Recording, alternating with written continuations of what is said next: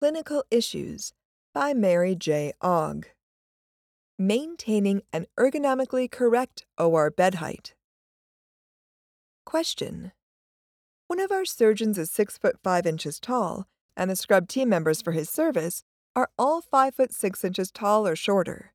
With this disparity in heights, how can they all work at an ergonomically correct height?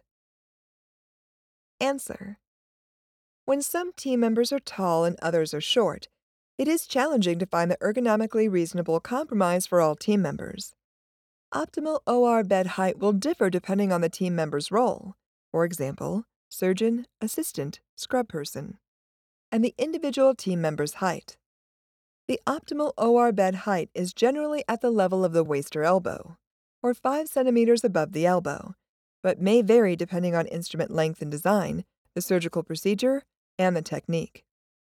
The height of the OR bed influences the exertion of the surgeon's and assistant's upper extremities during laparoscopic surgery. Standing stools may be used to equalize the heights of team members.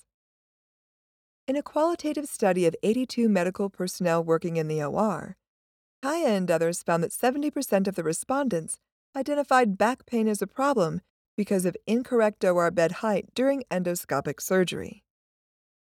Suide and others found similar results in a qualitative study of 77 consultant surgeons who answered an anonymous survey regarding pain experienced while operating.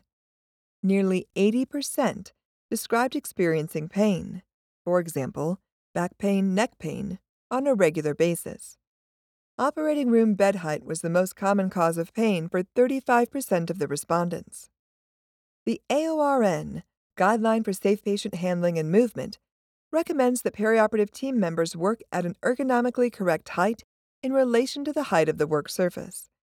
Using standing stools to equalize the heights of team members is an effective method to achieve the ergonomically correct OR bed height for all team members.